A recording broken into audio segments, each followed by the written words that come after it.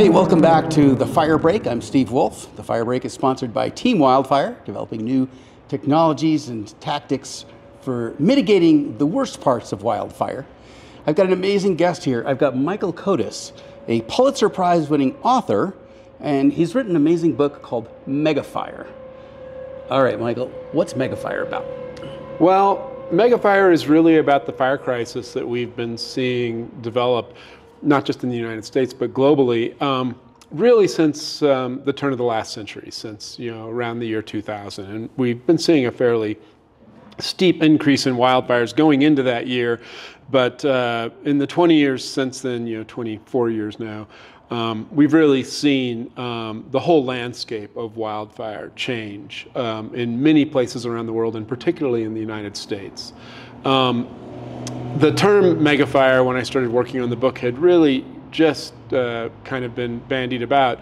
And the U.S. Forest Service has defined megafire as any wildfire larger than 100,000 acres.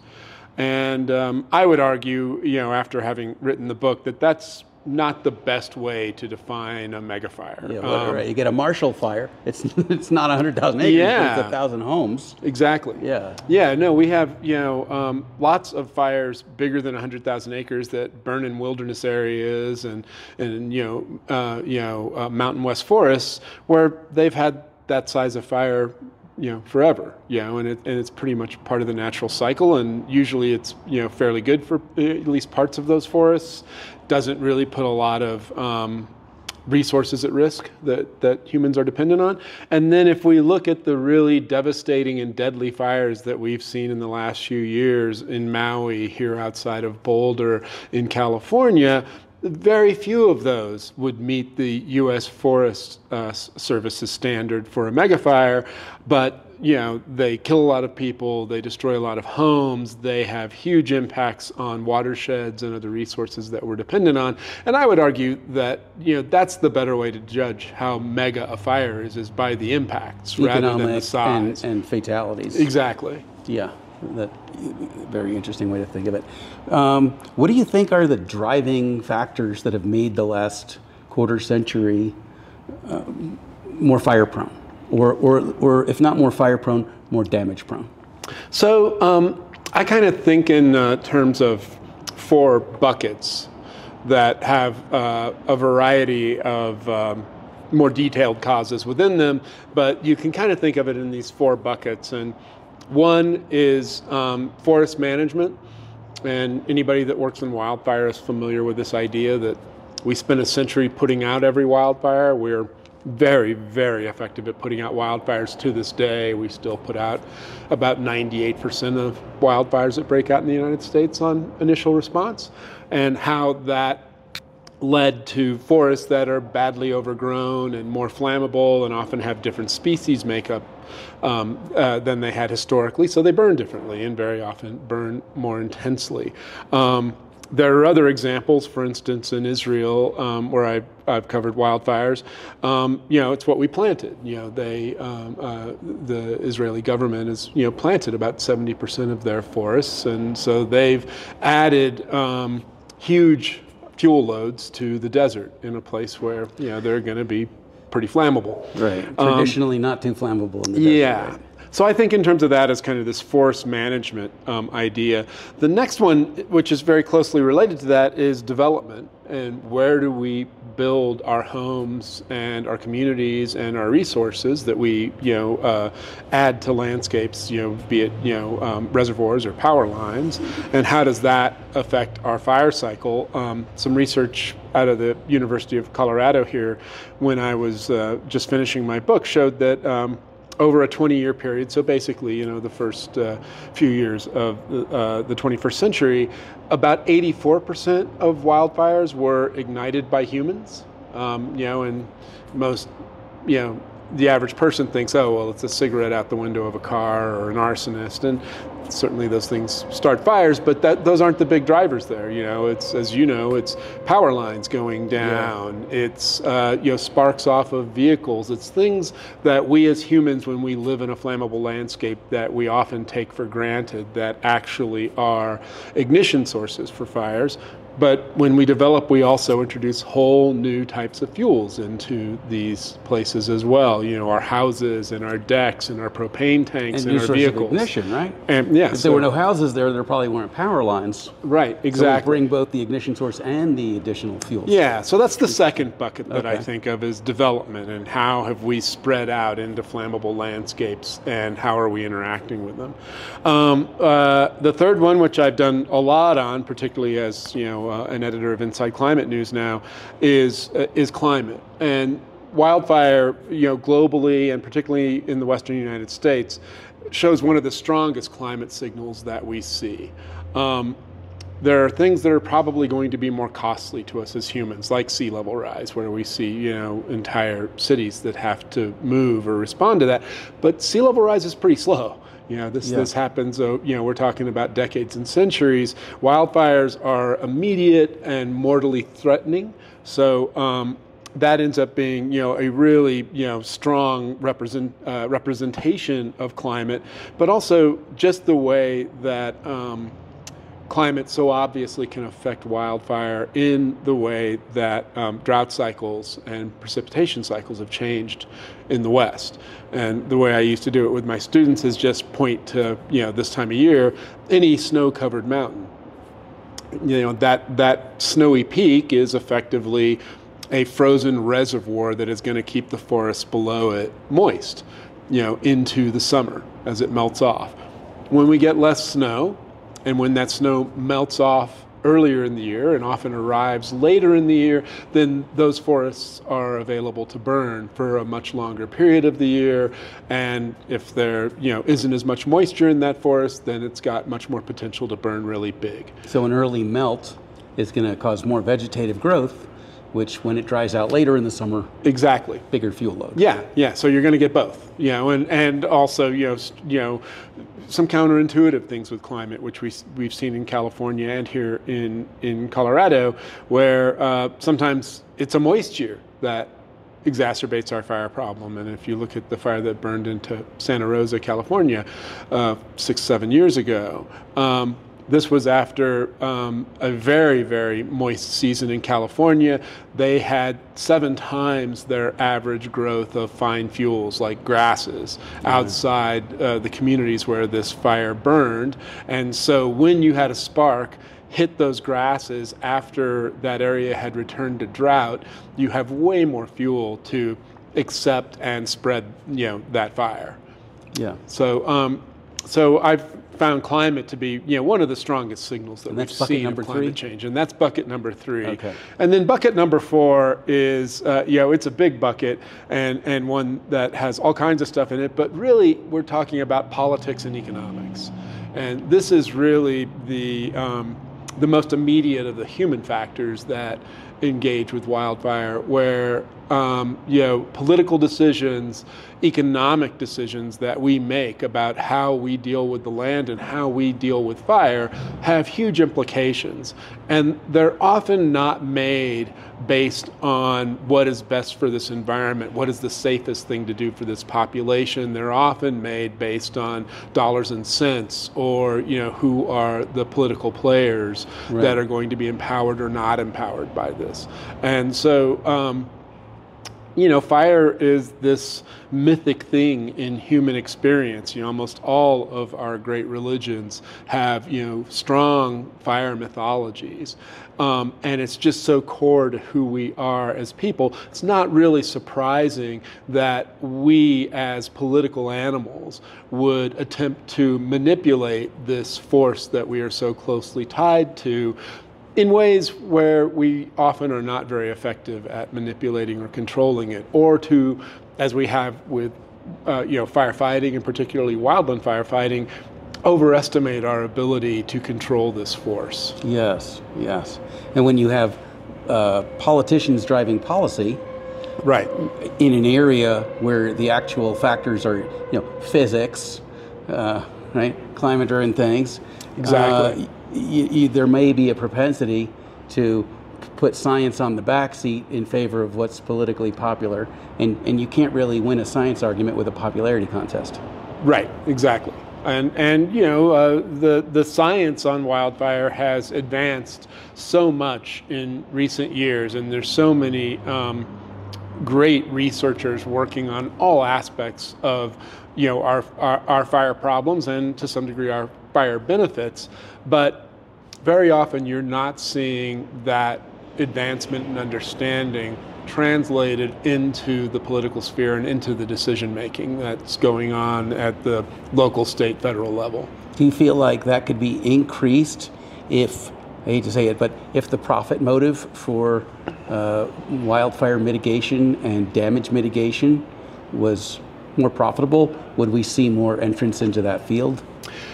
I think there's a mixed bag there. I think that we really have to consider the economics of all of that and the profit motive in all of that. Most wildland firefighters are familiar with this term, the fire industrial complex. And with half or more of the money that gets spent by the federal government on wildfire, both preventing wildfires, fighting wildfires, recovering from wildfires, going to the private sector, then you have a profit motive to fight every fire, to use every piece of equipment, to go at every fire with as much force as we can, because that's where we make our money. Unless you bid the fire, right? In which case your incentive becomes to put the fire out as quickly as possible and have some money left over. Yeah, but in both cases, what gets removed from that is, what if we were to let this fire burn? Is this the kind of fire that we should be spending this kind of money on, right, and throwing all these resources at? In the private sector, you want the work. That's that's justifiable. That's the way the system works. So people that are driving bulldozers or hiring out planes or running the mobile commissary, they want to see as much work as possible. They want to see us going after every fire. Put the fire out in the first 4 hours. You just lost yourself a lot of work. Exactly. So what happens when we see the economic incentives misaligned with the mission incentives?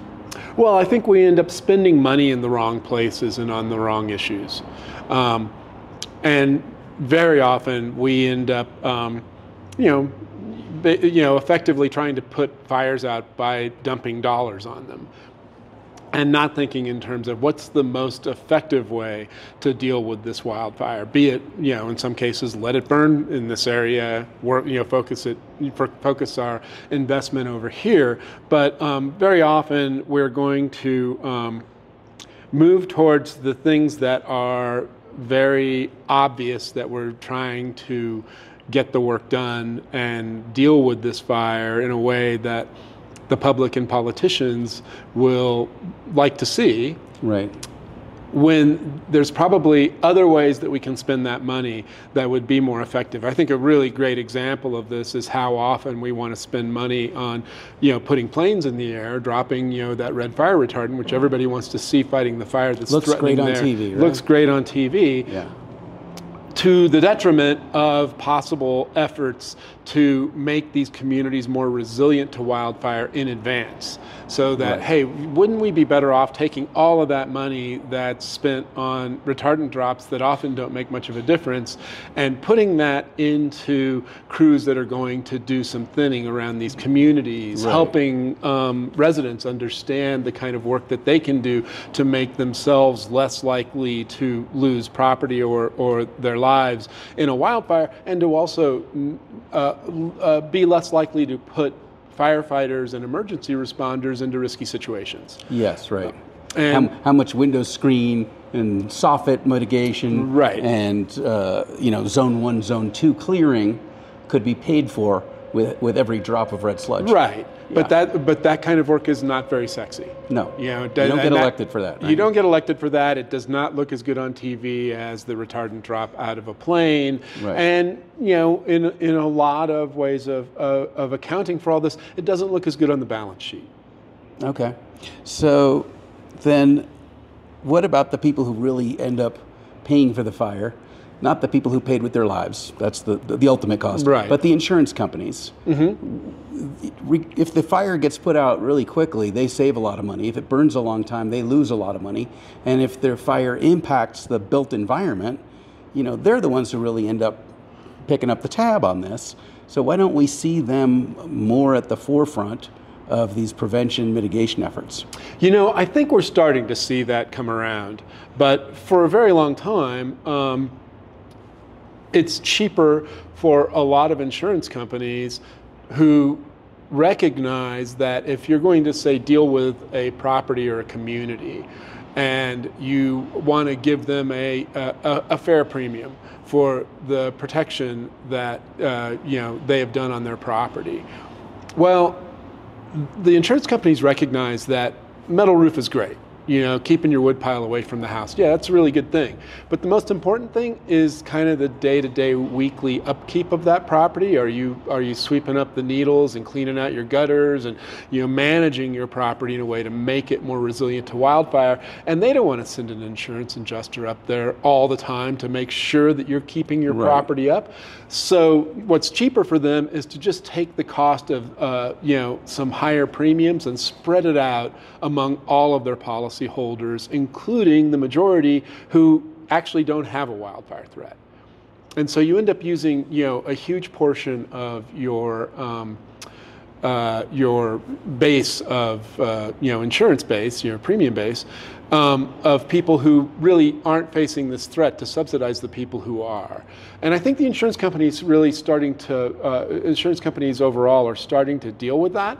One problem that we've seen is rather than try to figure out a way to have people pay in relation to the actual threat that they are facing, you just see what we've seen in California and now Florida, not so much with wildfire, but with hurricanes and sea level rise.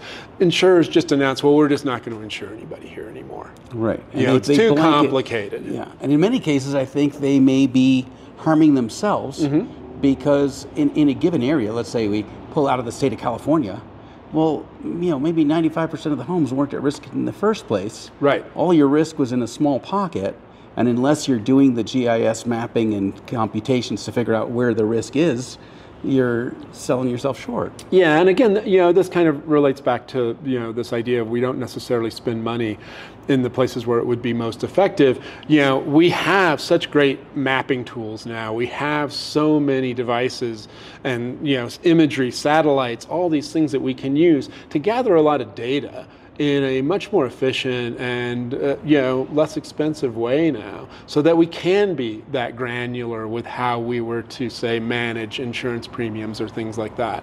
And so I'm hoping that the insurance industry will respond to this possibility of getting that kind of data and that kind of information to help them say, we have to some degree a responsibility to this community and to our policyholders here to not leave this area, but to be much more precise and granular in how we study this area so that we're making people pay a fair but accurate fee for the service that we're providing them. Instead, in the past, what we've seen with the insurance industry is kind of, either blanket decisions like this, well, we're just not going to insure anybody in this area code or in this county, or they have used it as a way to market something to, their highest dollar customers, for instance, private fire crews. Right. So when Chubb sends out wildfire defense systems exactly to sit in front of my neighbor's house all summer. Right. But not help my house. No, not your house. And you're not one of their customers. Right. And so that may be good for their business model. That may make them, a considerable amount of money. But it doesn't help us deal with the fire crisis. Yeah. You lived in New York. Excuse me, waiter. What time is it? Sorry, you're not my table. Right. Exactly. Yeah. And so, I have seen some insurance programs and discussions in the insurance industry trying to recognize the business threat that they face with not just the fire crisis, but with climate overall. They are starting to see, stronger more severe storms and precipitation events, what we just saw in California. They're starting to see, what they call, sunny day flooding in Florida and Miami, and communities that have never seen this before. And so they're going to have to respond to a number of threats to their business model. And I can't see how the knee-jerk reaction of, well, we're just not going to insure anybody in places where that's going on is going to be effective when we see these impacts spreading across the country and impacting more and more of their customers. Yeah, and not just harmful to them, but the massive economic ripple of that. If your home is no longer insurable, good luck selling it. Right. Good luck getting, the market value, right? So there's going to be this huge economic loss passed through. Yeah, and and there will certainly have to be regulation to deal with with some of these issues as well. And I'm not as well versed in that realm. Usually just trying to keep myself from running afoul of regulation. Right. So of the part that is in your bailiwick, from what you've seen in the couple of decades you've been studying this, what do you think the actionable items are for people? Well, I think the most important thing is we have, for a century now, had a philosophy of fighting wildfires. And this is something that it's part of the creation myth of the U.S. Forest Service, as the great author Stephen Pine has referred to it. It is something that our federal government has talked to us about, and it's something that is, to some degree, a unique part of the American experience, particularly in the West, that we can tame nature, that if we don't like wildfire, we can eradicate it from the forest like we would an unwanted pest in that forest, an animal. You get an overgrowth of the other pests that you exactly. So it's messing with nature always has these unintended consequences. And I think what something that is just kind of critically important is to start to think in terms, and to get the public to think in terms of, if you're picking a fight with fire, you are picking a fight that you will not win. Right. In the long run, nature is going to win. Nature bats last. Yeah, that's right. So we need to start thinking in terms of living with fire. And, rather than, talking to residents of fire-prone communities about how we're going to fight a fire that threatens their community, we need to talk to them about how are you going to get your community to be resilient and live with fire, because we know that fire is coming here. We know that the area around this community is going to burn. There's no 100% guarantee that we can, that any property can survive the kind of fires that we're seeing now. In the same way that, it's far less than 100% guarantee that you would be able to stand up to one of these fires and hold it back. But we can build smarter. We can live smarter. We can have residents who think in terms of when they're buying a house. What is the egress and ingress like to this house? How safe is it for me to get in and out of here? What improvements can I make here to be resilient to wildfire, to flooding, to the kinds of changes that we're seeing happen to our landscape? And, how do I live best with this landscape rather than how do I battle this landscape to live the way I want to? Yes, right. Because as you said, nature gets the last word. Yeah. So you really can't solve a problem unless you're asking the right questions.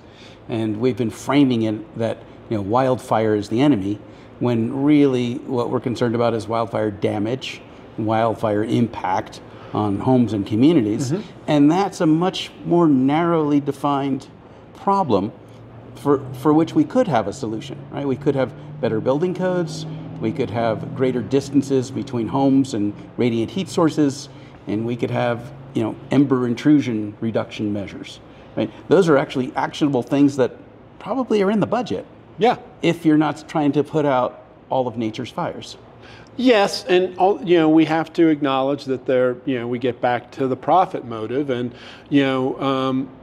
we have to work better with the insurance industry, with the building industry, with the real estate industry. You can find just dozens of stories throughout the West of pushes by firefighters, fire marshals, public officials to have stronger codes for a community that's going to be built in this landscape or another landscape, and then a strong pushback from the people who would build the homes or sell those homes that, oh, you're going to make them unaffordable, it's going to hurt our business model. Right. And as if like soffit screens are really going to drive the price of your house up. And as if you're being fair to as one of these business owners, discussing with the people you're selling these homes to the fact that the greatest cost that you would face with this house is losing your life if it was to burn in a wildfire. Right. Maybe it's smart that you spend a little extra money on these safety features that you can put in, and some of these really low-hanging fruit options that we've got, with the hope that you never will have to use it. If so, hey, good for you. Right. But you will be able to sleep a lot easier knowing that you've done everything you can to live with this environment in the way that this environment functions long term. Yeah, and in terms of you making your home more resilient to fire, I'm not sure people should think about that in terms of their own survivability, because really, if the fire's coming, you shouldn't be in the house. Mm-hmm. What you're hoping is that there's a house to come back to. Sure. And those egress routes exactly really need to be, right? When they designed my driveway and they said we designed it so that a fire truck could get up there. Okay, when 200 homes are on fire, no fire truck's coming up to my house, right? But what is going to happen is me and 200 neighbors on my area are all going to be heading for the nearest exit to try to get us to a Holiday Inn 100 miles away. And ending up on a road like we saw in Hawaii, where you're in bumper-to-bumper traffic, or paradise. Right. And so, you've got to think in terms of, being able to get to your home. And, it's unlikely, you're certainly not going to have a fire truck at every house. Or five, which is what it would take to save a house. Yeah. But, having your driveway prepared both for you to be able to get out of it quickly and for emergency responders to be able to use it, maybe not even to save your house. Maybe they're parking there to save a neighbor's house or to deal with something else. But sure. But to be prepared for that is really important. But if we haven't designed the rest of the roads in that community to be able to handle the kind of traffic that an evacuation is going to put on them, to be able to move emergency responders back and forth on this road or through this community when you've got that kind of evacuation going, then again we're missing something that you would not be a huge increase in the use of taxes for what would be incredible gain in the prevention of loss of life and the effectiveness of dealing with the emergency that might come onto that community. So it sounds like what you're leading towards is that the greatest impact is not going to be from a new retardant or even from a new building code or a new airplane, but it's simply from conversations. Those conversations that need to take place between builders, realtors, insurance companies, consumers, and policymakers. Yeah, and there's been science is probably a lot easier to work with than people. Well, science, as complicated as it is, and as much of an investment of time as you can put into it, science generally, comes somewhere close to, a fairly solid answer. The math adds up, and right. You come up with this. It's maybe not totally perfect, but we've really got a fairly good understanding of the data. The human factor, as we call it, is just always really unpredictable. But one thing that has come out in recent years in research on the soft sciences of people is that communities and homeowners are more responsive to people like them that come and try to convince them about the need to live with fire and to have their homes and communities be resilient and to invest in the type of emergency preparedness that we're talking about, than they are a scientist coming to them or the mayor or even a firefighter. Right. So, there are more and more of these programs where what they do is they take homeowners who have successfully worked in their community, and maybe a group of them, and then they'll go over to another community and they'll talk to them and say, hey, I know you're thinking that, boy, they're just going to cut down all the trees around my house and it's going to look awful and I'm not going to be able to have my grill outside and all this. And that's not true. Here's our community and we're really good. We've got this great fire safe rating. We've gotten all kinds of accolades for how well we've prepared for wildfire. And look how great the community looks. We've still got trees. We still can grill outside. Mean anything after the fire. Yeah, right. They wouldn't mean anything after the fire, but the community that they visit is more likely to respond to them and say, hey, you're right, that's not that bad. And it wasn't that expensive. And so, this peer-to-peer work and community-to-community work has gained a lot of traction in communities where other efforts to convince the community of the need to be prepared for wildfire have been less effective. So it's the neighborhood watch model, right? It's the block captain and this, and it's all peers. And does the fire community need to reinvent neighborhood watch, or can neighborhood watch expand from crime to threats from nature? One thing, with that neighborhood watch model where I think it's been really, really effective is in prescribed burning, where, you're increasingly seeing agencies, probably not the U.S. Forest Service, and that's not to be critical of the U.S. Forest Service, but they have a different mission, but, more local county, state agencies that are overseeing prescribed burns invite members of the community to come and watch.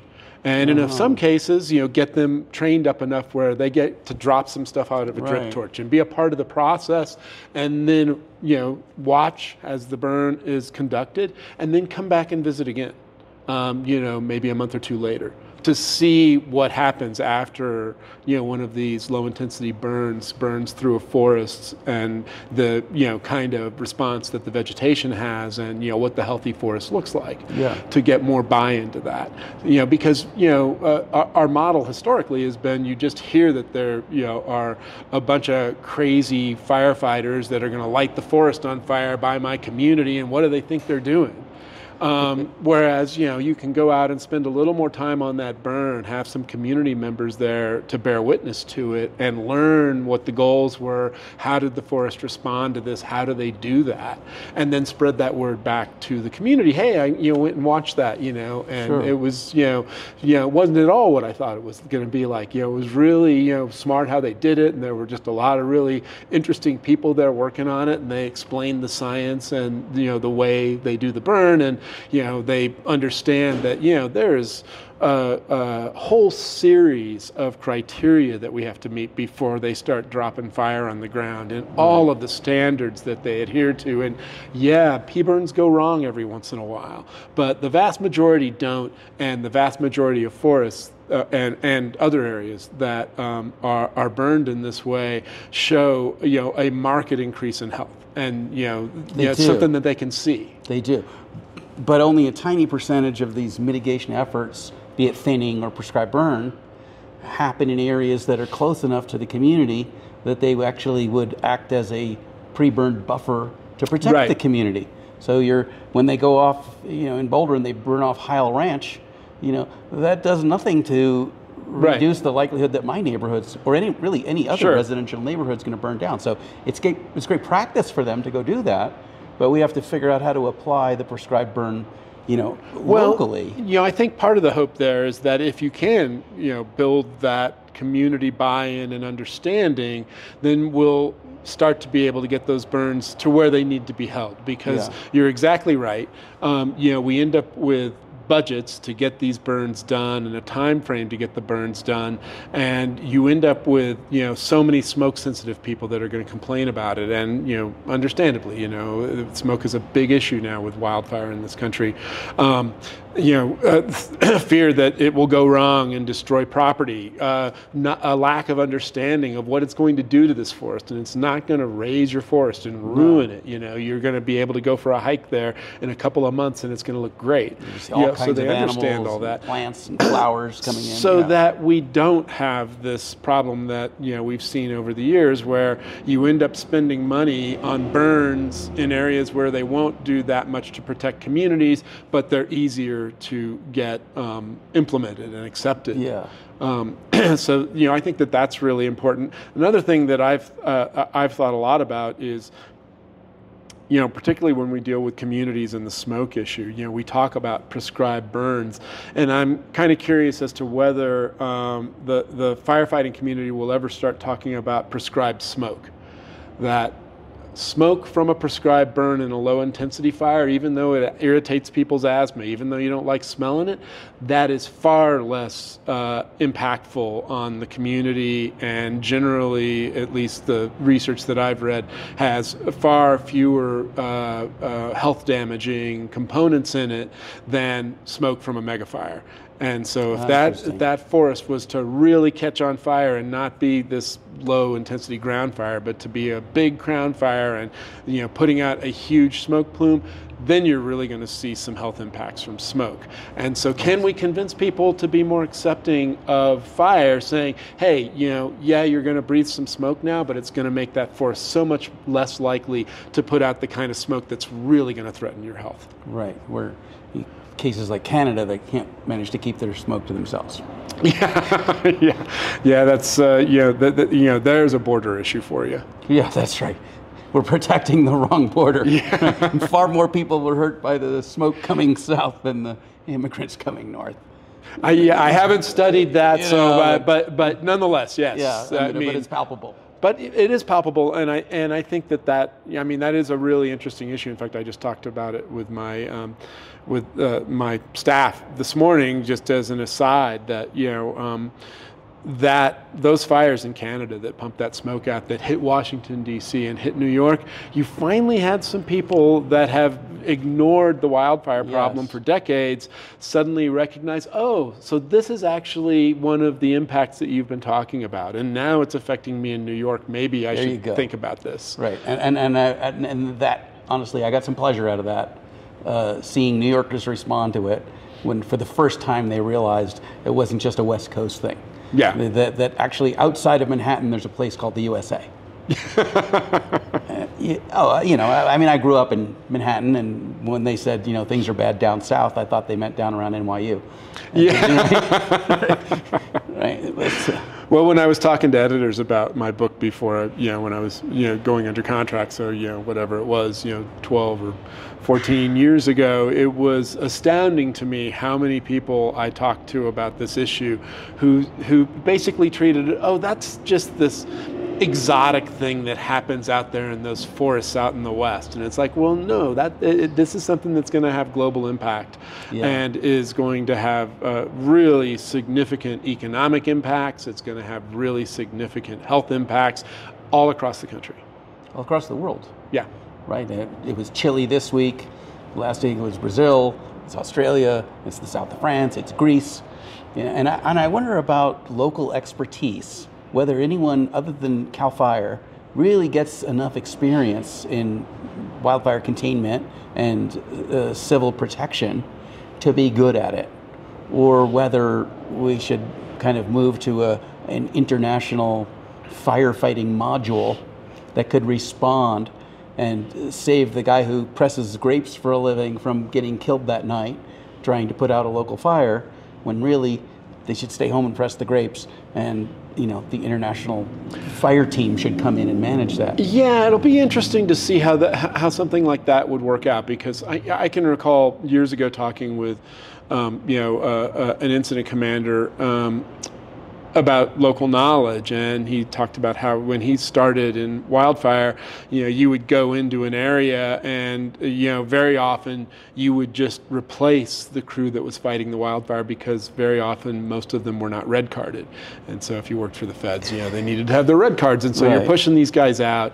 And, there was, not to, fall back on the famous Reagan quote, but, I'm from the government and I'm here to help. And you just go away and we'll take care of it. And he said, actually, one of the big improvements that I've seen is instead now we go in and you talk to the guys who've been doing it for a long time and you say, hey, let's sit down and you tell me about this landscape and the vegetation here and how fires behave here. And, because, one of the problems I think that we've had in the United States with wildfire is that we have tried to we've tried to apply blanket policies to something that is extremely particular and distinct.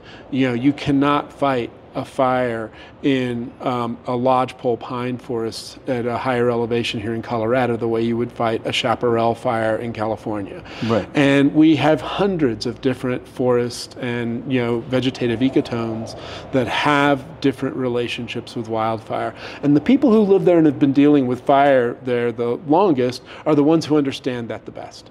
And so there's got to be a way of balancing, okay, we can get the resources on the ground and we have a lot of expertise that we can bring from other parts of the world. But, there are going to be people that live there that have been dealing with this for a really long time who are actually going to have, incredibly valuable knowledge that will make a real impact. And so trying to find a balance between those two groups, the global or national experts who do this all the time and can bring all incredible resource and experience to fighting a wildfire, and combining that with the cluster of people who've been doing this here for a really long time, and they're probably all volunteers and they don't do it full time and they don't have any particular specialized training in it except that they know this landscape and they know this vegetation and they know what's happened there in the past, and getting those two to merge and work together I think is the way to have the most powerful group in any given landscape as far as dealing with any type of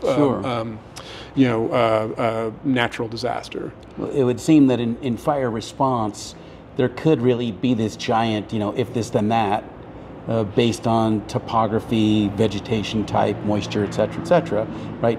And probably there's enough knowledge out there, but it's so siloed that only the Greeks know how to put out the olive tree fires, and only these guys know how to put out the chaparral fires, and there is no giant AI database that could pass wisdom from one location and database to the next. Yeah, I mean, there's we talk a lot about human factors, and here's an upside human factor, in that we do have expertise on the ground in these places, and from covering wildfires in Greece and in Israel and some of these other locations. They are all confronting the same thing that we're confronting here. They're all seeing, an increase in fire, more bigger fires, fires behaving in ways that are unusual, and so they can speak a lot of the same language that a lot of us are speaking, that look at this in more of a national or global perspective, and also can speak to those specific things. This is the way fires used to be here. Here's what they're doing now. Here's what we've found effective in dealing with them. Yes.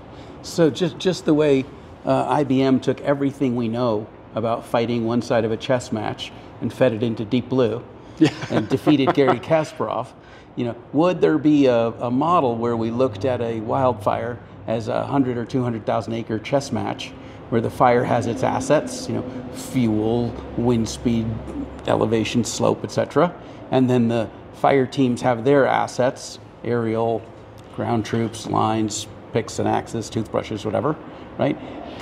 Is there a role for an AI to increase our optimization of responses? I think that's one of the myriad possible ways in which AI can be really, really valuable for this. And folks that have worked in wildfire for a while, have seen many programs come to do what you are describing.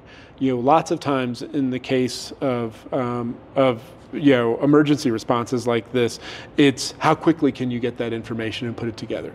Yeah. Because you'll see scientists come out with, well, hey, I've got this latest thing or this latest program. Let me tell you what happened 2 years ago. Yeah, and, but the emergency responder needs to know, okay, what does that tell you is going to happen in an hour? And in 2 hours in front of me. Yep. The amount of data that we can get and the value of that data, particularly just given the information that we can get about weather and climate features, what soil moistures are, what fuel moistures are, what's the weather doing, what's the wind planned to do, how are these things going to change? How are things that are happening way up in the atmosphere likely to interact with things that are happening at the ground level? All of that data is just amazing that we've got now. But being able to put all that together in a way where somebody who has to make decisions on the ground in an adrenaline-rich and at least immediate data poor environment. In other words, you may be able to get all of this technical data, but you can't see your fire truck because of the smoke. Right. Things like that. How do we get that so that they can put together information and really quickly, easy to digest packets that are really valuable to the crew on the ground, so that they can make really fast decisions, that, in their cases, can be life and death decisions. They're very serious. And when it's one case, it's one matter to just continue to load data into incident command trucks. It's another thing, though, to actually make interpretations and recommendations based on that data to supplement that adrenaline overloaded commander's ability to make plans out of that data. And information overloaded. It can lead to a decision paralysis because all you have to do is look at one big fire's morning report and thumb through that to realize that there's so much. It's just a flood of information. How do I figure out the information in here that is really critically valuable, and how much of this is chaff, is just stuff that's going to be in the way. We don't know, right? And it's very hard to figure that out. But maybe that's something that AI can do. Can understand how to sort these things, and here are the 10 bits of information you need to know for the next hour. The key things that you need to know. Here are the things that you should be watching as they're updated, in real time. Here are the things that you should just know for the entire day to day.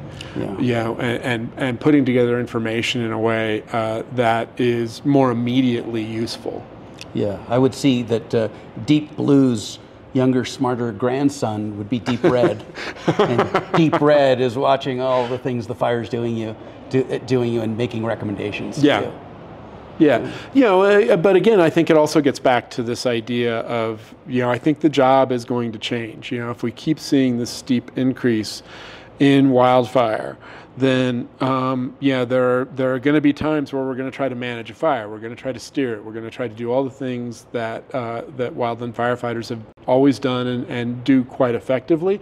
But we're going to have more and more decisions of, we cannot stand up to a fire like this. We're not going to be able to make a difference here. How do we save the most lives and the most property? And how do you deal with the idea of, maybe don't send a man to do a robot's job?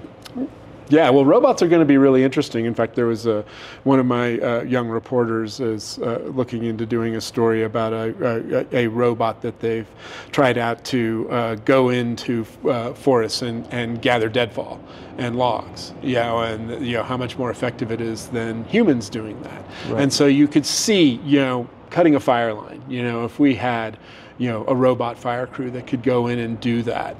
First of all, you don't have to pull that crew out with the same urgency that you would pull out a human crew, if things go south. Right. But secondly, what kind of information can that technology be gathering while they're doing that and sending back to a headquarters or to an incident commander, looking at oh well, maybe we need to reroute this fire line, or maybe we need to think in terms of stopping this fire line here. We probably don't have to go beyond this. Maybe this river or stream that we thought would help us out and be part of our fire line isn't going to be effective at that. When you've got a robot in there, you actually have a pretty powerful computer in there too. It's a mobile sensor suite. Exactly. Yeah, not just a workforce. And I think as we see less and less people drawn towards the fire service and the ranks of the labor diminishing, I'm not sure that we should say that that's why we can't fight fires any more than we would say, well, the reason that we don't have enough electricity is because there's not enough coal miners. Yeah. Right? Well, maybe we shouldn't be mining coal, and maybe we shouldn't be putting people in there. Yeah. Maybe we should be using more technology. Well, and there aren't that many cases where the result of a disastrous fire would have been that much different if you'd thrown that many more bodies at it. Right. Lots of times, I always worry, well, if you had the entire workforce that you wanted, then would you just be putting that many more people at risk? Exactly, yeah. So if we moved you out of your role at Inside Climate and out of authors, writing all these books, and made you the fire czar with unquestioned and unlimited power, what changes would you make? Wow, that is a question I have never been asked before. The fire czar. That's the superhero I want to be. We have the drug czar and all the other czars. Yeah. No, I'm just trying to imagine what I'd look like in a comic book. But pretty interesting. Lightning bolts all over. Yeah, kind of a Thor theme going. I would try, and I know it's very difficult, to be much more aggressive about dealing with our vegetation issue and vegetation control, as far as introducing prescribed burns and thinning operations and all the things that we know have to happen. I think that the U.S. Forest Service has made huge strides in how they do these things. But what we saw happen in New Mexico with, just within months of, the discussion of how much we needed to increase prescribed burning in the country to have these 2 prescribed burns turn into the most destructive fire, or the largest fire in state history, and lead to a shutdown of that, which is effectively what we saw happen in 2012 here in Colorado. Yeah. I don't think that we can completely prevent prescribed burns every once in a while from jumping containment. Right, no more than we can prevent some people from being allergic to vaccinations. Exactly. It doesn't mean you don't do them, it just means sometimes that we're going to have to accept some things Yeah. that they go wrong. But I do think that we can work much harder with these communities so that they understand the risks and the need. They understand the threat that's we're trying to head off as we go into these things, and we can prevent kind of what we saw yesterday in Oregon, where we've had a burn boss indicted because of a prescribed burn that jumped containment, and the tensions between the Forest Service and the ranchers there. Maybe there are ways to try to mitigate that. We're never all going to agree, but we can work on having a better relationship with communities, getting communities to understand that you're going to have to live with fire, and sometimes the fire you're going to have to live with is the fire that we intentionally start to try to prevent disasters. So that would certainly be high on the top of my list.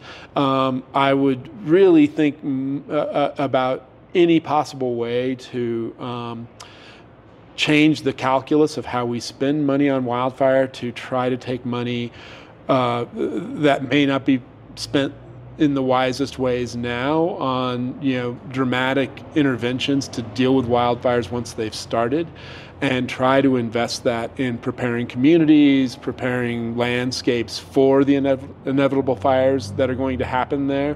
And I would probably in, my, whatever dramatic fires are away, I could do it, try to convince the public that you have chosen to live in a fire-prone landscape. We can not remove fire from these landscapes any more than we can remove the ocean if you decide to live on a cruise ship. Right. And we are going to try to be smart about how we live with fire. We're going to manage what we can. We're going to be resilient as possible to what we can't manage. But we're also going to rely on the public and everybody in the public to just be aware that fire is going to happen. It's going to happen, particularly here in the West, regularly in any landscape that we live in, and you need to be as thoughtful and mindful of that as you need to be about rainstorms that come. We don't want fire as often as we want rainstorms, but these, I like to tell people, fire, think of fire as a weather phenomenon. Yeah. Are you going to go out there and that's try another book, right? Fire right, weather. exactly. Yeah. Which is terrific. Yeah, I will say, book, John Valent's book is just great. But yeah, so that would probably be the main things that I would try to do. We're still going to have to confront wildfires. There are going to be some that we just have to do what we can to prevent this from turning into a worse disaster. But what we've seen in California is these fires are continuing to get bigger. They're continuing to threaten communities. When I first mentioned that scientists were telling me, 20 years ago that, we're going to start to see fires that just burn over towns and burn over communities and you can't stop it. I, had people just say that's just totally not true. If we spent the right amount of money and if we fought fires right, we'd be able to prevent that. And, now we're just seeing that as almost an annual experience. Yeah. And I do think we have to, invest wisely in how we confront wildfires and how we deal with wildfires. But we have to really get the public, particularly with the population boom that we're seeing in the western United States, to really understand the fact that, this is part of the West. Fire is part of the West, and you're going to have to learn to live with it. Yeah, it's like trying to explain to the kid, you built your sandcastle at the edge of the ocean at low tide. Nothing you can do to stop it. Nothing you can do is the ocean's coming back, and Yeah. some stuff's going to get lost. Right, very interesting. So you've been studying and writing about fire and the fire beat for, since the late '80s, really, when I could. Obviously I was a news guy, so right. When it came my way. What's your next area of interest? I know you've written books in different categories. Megafire was the fire one, high crimes. Is there a next thing, or do you feel like there's enough meat on the fire bones that this will be your remaining interest? Well, so I haven't taken on another book because I'm a news guy. I worked in newspapers most of my life, even when I was doing books. And after Megafire came out, and just before I was going to work for Inside Climate News, I really thought long and hard. Do I want to do another book that takes 6 or 7 years? And the landscape may have changed a lot in that time. We're seeing this happen so fast. Or do I want to get back to my news roots and try to drive a place that is doing what I consider to be just the point of the spear as far as climate and environment coverage. And so we've done some really good fire coverage that I've occasionally written, but more often assigned and worked with folks.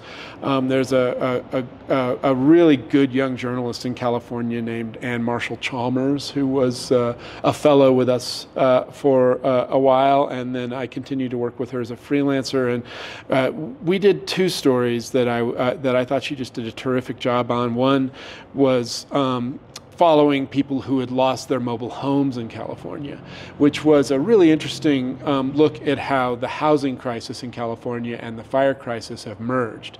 And the people at the bottom in mobile homes, who often don't own the land where their mobile home is, often are retirees or young families with children and don't have a lot of resources, having a fire come and burn your mobile homes, and mobile homes are considerably more likely to burn in a wildfire than regular structures. structures, often just shuffles them right into poverty, and into situations that they'll never recover from, And so it was just a terrific narrative following, two women in particular who had lost their mobile homes in wildfires, and the challenges that imposed on them.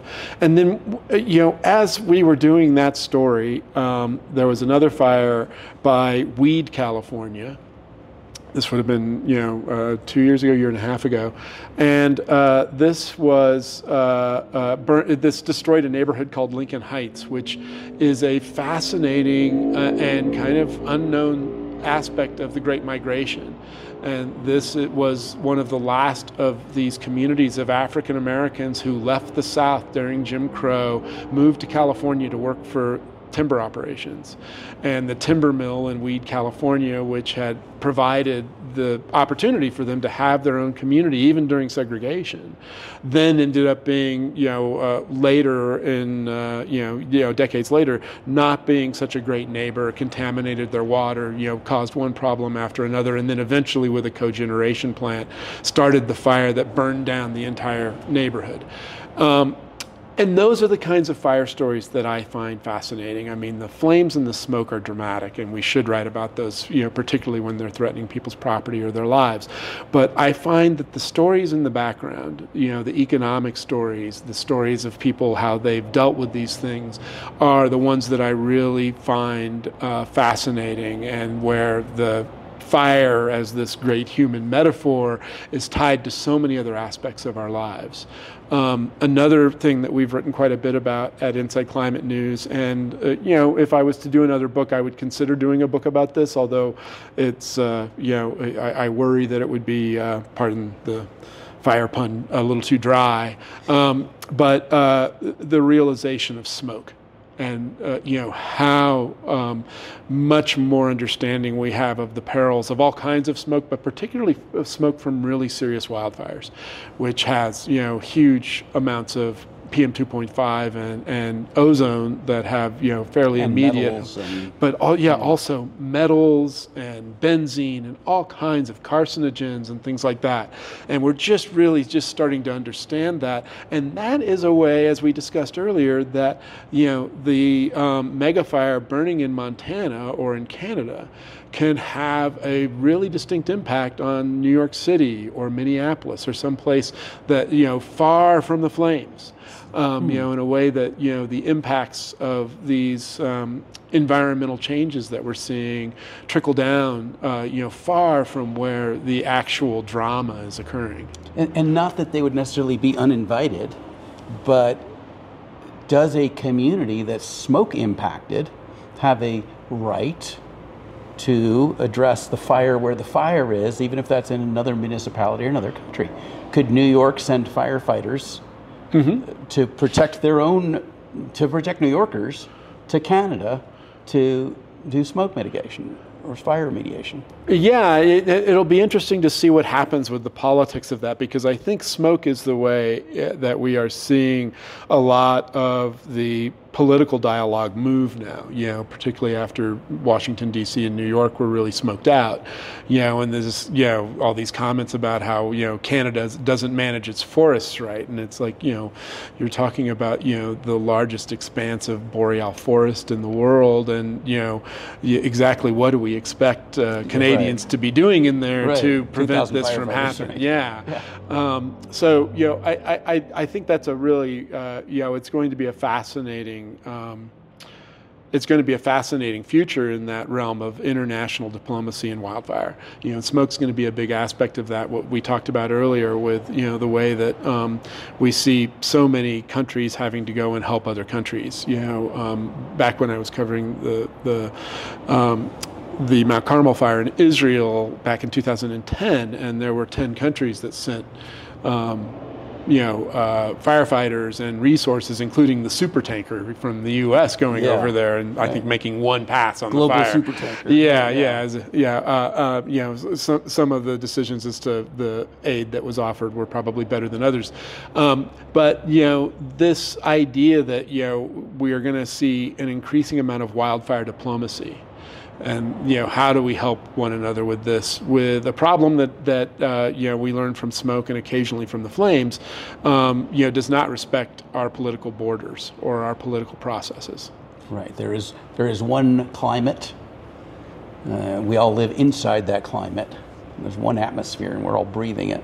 Yeah. And there's nothing that happens anywhere that's not impacting everywhere else. Yeah. Well, if you look at the struggles, which I cover a lot, of the Conference of the Parties of the UN's annual climate talks, and the criticisms and disappointment in that process. I look at that and I think a lot about, okay, how are we going to deal with some of the more immediate problems that we're going to need to have international cooperation on, like wildfire. Whatever serves as the basis for international, Yeah. Right? We're very good at helping one another out, in the heat of the moment and in a crisis. But we're not so good at dealing with the underlying factors that require compromise over the long term between a bunch of different parties in different nations. And realistic, we should probably look for solutions that don't require that, because we've never been good at it. Yeah. And the likelihood that we're going to get good at it just because the fire's hotter is, I think, slim. Yeah, no, I think what we've seen is we tend to respond with a little bit of anger and a lot of finger pointing as these things change, rather than looking for the areas of opportunity where we actually might be able to mitigate some of the problems that we're seeing. Yeah, right. Michael, thank you so much for my pleasure for joining me today. The book is Megafire. Cannot recommend it enough. Really great insights and understandings. If you're not enjoying breathing the smoke, but you want to know why, Megafire lends some insights there. So thanks so much for joining me. Thanks for having me on. And you or anybody else that listens to this has any tips for me at Inside Climate News, please feel free to send me an email. All right. And the best way to reach you is?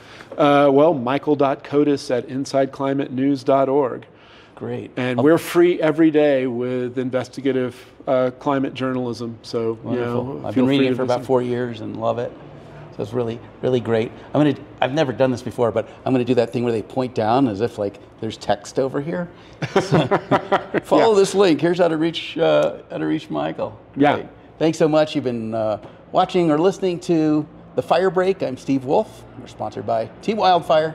Thanks for joining us. See you at the next time. Take care.